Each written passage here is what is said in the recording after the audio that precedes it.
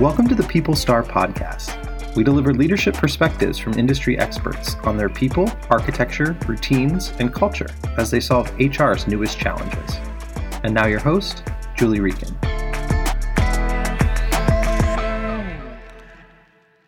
Hello, podcast listeners. Julie Rieken here, host of People Star Podcast, and I am so thrilled today to have Megan Bickle with us.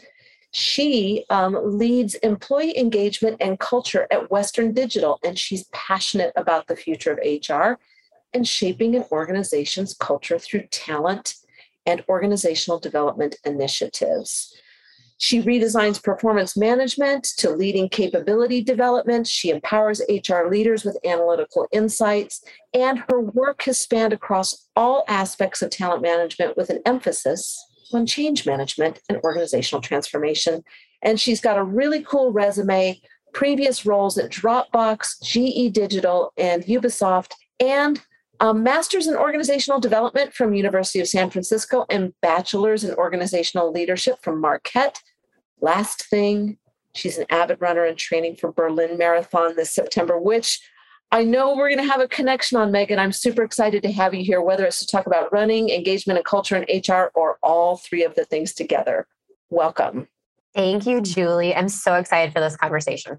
Me too. You know, one of the things, let's just start with this one. I love this question because we have found out that we have running in common. Can you share with me something that you might have learned from a hobby, maybe running, that applies to engagement, culture, and the world of HR, which our listeners come from? I'd be remiss if I didn't give a running analogy.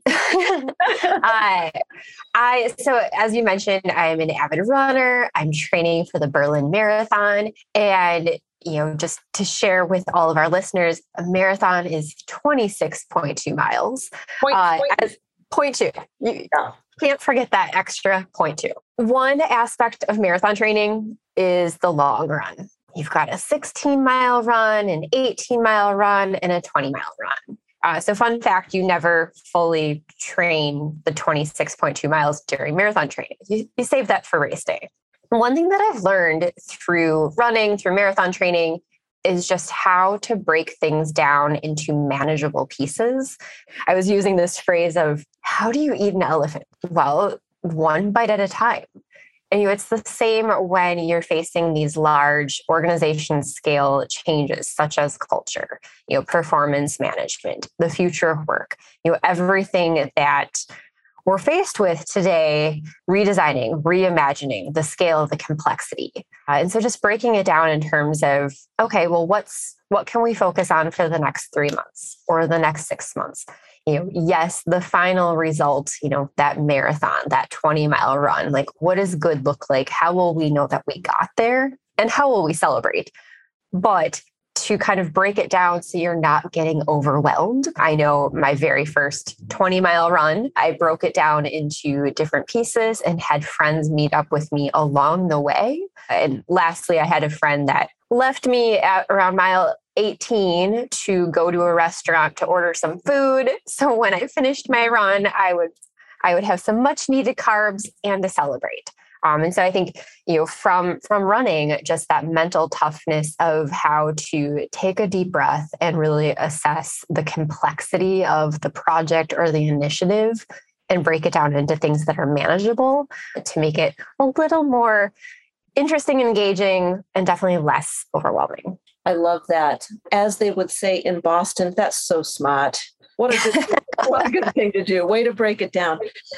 And today engagement and culture is bigger and more important than it's ever been. So when I think about the kind of work that you're doing and its importance, it is like eating an elephant. It is a big task today for organizations to think about engagement and culture. Can you talk about how you think about breaking down that elephant, so to speak, at Western Digital? How do you put a framework around engagement and culture, and how do you approach it? Culture is amazing and amorphous, right? Everyone's talking about culture.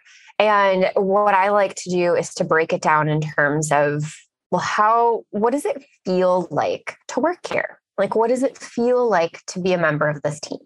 What are some of the norms? For example, Are there certain tools that we use? Like, do we use Zoom versus WebEx?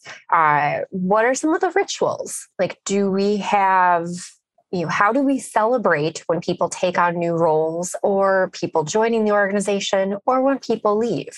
What is that social element? As more and more of us are in hybrid roles or, on global teams.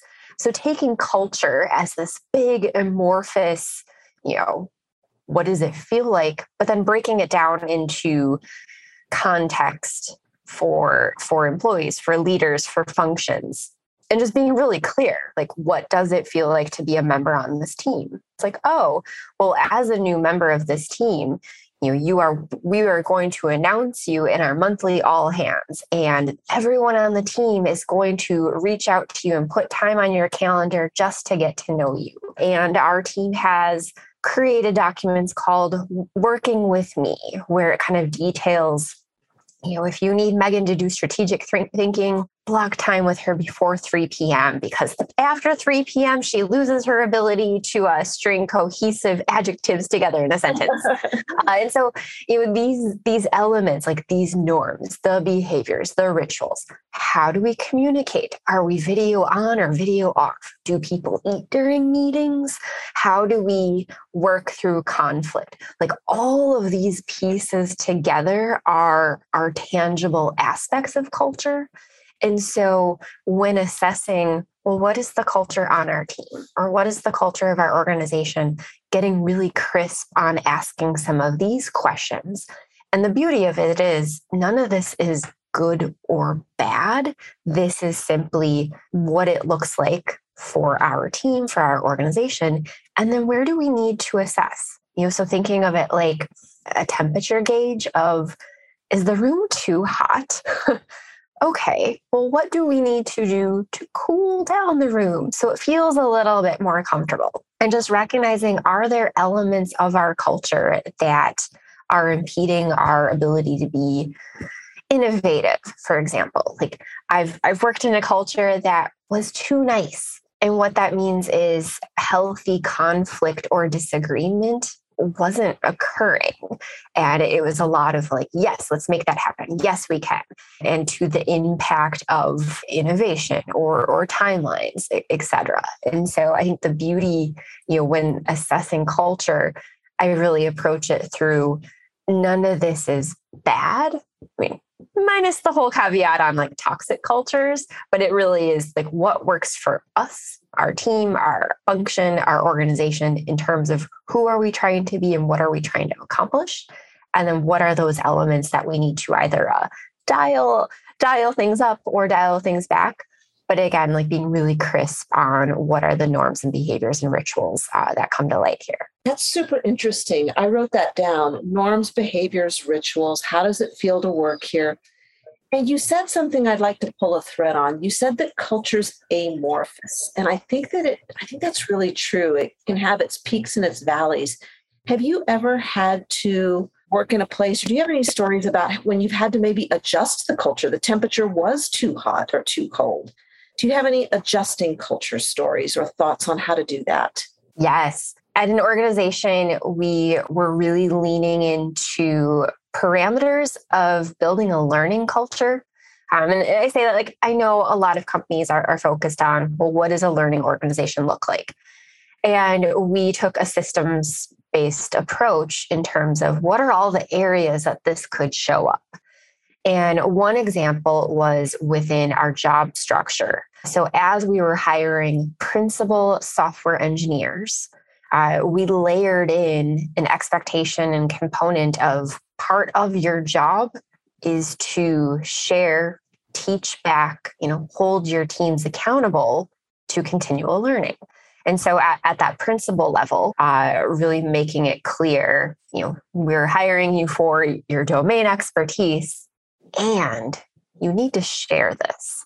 And so how could we start to embed more of like brown bag lunch situations, recognizing across the organization, we had some huge capability gaps that we weren't going to solve simply through hiring more talent, but we could be strategic about telling new people that are coming in, like, here's the expectation. you attend a conference, you need to do a teach back. You need to share this knowledge rather than keeping it to yourself. And that was one small tweak by adding it to the job description, to the framework, to the expectations of bringing in new talent, but then also to scale that mindset across the organization of anytime somebody requested to go to a conference or an external event, great, Megan, you can go to this event, and the expectation is you will do a teach back, to your team, to the function, et cetera, to share what you've learned. And in some cases, we might record it. We might, stream it live to broaden who can participate from this, but really making that crystal clear of it's not just for Megan to go to this conference and learn all these things. Megan is expected to share what she's learned with others and how is it relevant to the team, to the business, et cetera. That is a great idea. And just as a follow-up, what effect do you think that had as a result, the teach back? What was the lasting effect?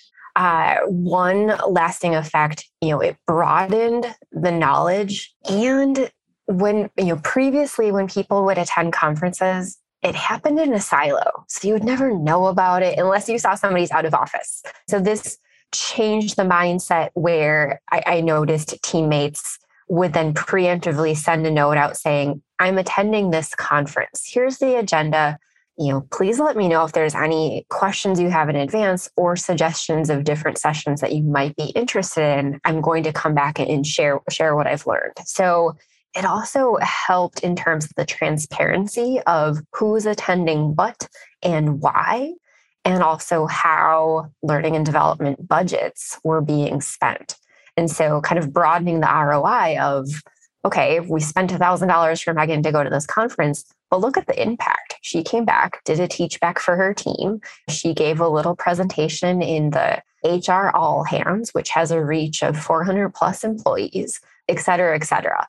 And then also, tying it into how is Megan continually developing her own skills and capabilities, and the level of influence, and how is she seen as a subject matter expert, based on all these things. So, multiple check the box of the impact by making one switch of being more overt in the expectations around how people are sharing what they're learning. That's a really important cultural impact. I love it. Okay, I want to go back to one other thread that you started, and I want to know. You said tools, rituals, and celebrations. And one of my favorite things to hear about are the coolest celebrations, or a celebration. When you think about a team that does a celebration that you're like, oh, that's a fun one. Do you have a couple of things that you've heard that you love that are ways that teams do celebrations, and anything that popped in your head when I said celebrations? Can you tell us about a couple of those? Because I love for people to have fun ideas on how to celebrate. Yes. So 2 came to mind immediately. So one is a ritual that I've brought with me from very early on in my career. It was a ritual that I borrowed from a colleague. And so anytime a member of the team either leaves the organization or leaves the team to take on a new role, I've implemented this ritual. And I've brought this in every company I've worked. I've implemented this ritual of getting the Dr. Seuss book, all the places you will go, and then passing it along to anybody that has worked with the departing colleague for them to leave a note of, congratulations, best wishes, etc. So rather than just giving a card that everyone signed, that we all know the employee is going to throw the card out in a week or two, because who keeps cards? Now they've got this great book, kind of cherishing on to the next adventure, signed by all their colleagues. So that's a favorite tradition that I've implemented. Okay, and you had another? The use of Zoom backgrounds. Tell us. Fun tradition that I've seen is, like, for example, a colleague got married. And so the entire team made a Zoom background of the colleague that got married, like their face among hearts. And so just getting really creative. So then the colleague shows up to the meeting and everyone's got this virtual background celebrating that. And so just being creative with how you can use Zoom backgrounds to celebrate. Super fun in a remote world. We haven't done that here recently. Maybe we did early on in the pandemic. I think we'll need to reinstate that. That's cool. It's a fun, easy one, low cost. Super fun. Okay, cool. All right, let's wrap. I've got one final question for you. You're an expert in this field of engagement and culture. Are you reading anything we should be reading right now? Can you give us some thoughts on that? Yes. Fabulous question. So I just picked up this book called Reculturing by Melissa Daimler. And the premise is design your company culture to connect with strategy and purpose for lasting success. I've followed Melissa's career. I got to meet her when I was a grad student at the University of San Francisco, and she was at Adobe at the time working with Donna Morris, who is now the executive vice president and chief people officer over at Walmart. So some amazing women. So Melissa's book just came out a couple weeks ago. So I'm just getting into it, but so far it's amazing. And it's perfect timing because it's on all the topics we just discussed: culture and engagement, organizational change. I love it. Okay, we'll put that in the podcast notes for everybody. Reculture, Melissa Daimler. And Megan Bickle, thank you for your insights today. This has been super fun, and people are going to walk away with a couple of good ideas. I love it. Thanks. Well, thank you, Julie. This has been so fun. Thanks for listening to the PeopleStar podcast. For the show notes, transcript, resources, and more ways to get a seat at the table, visit us at trackstar.com/podcast.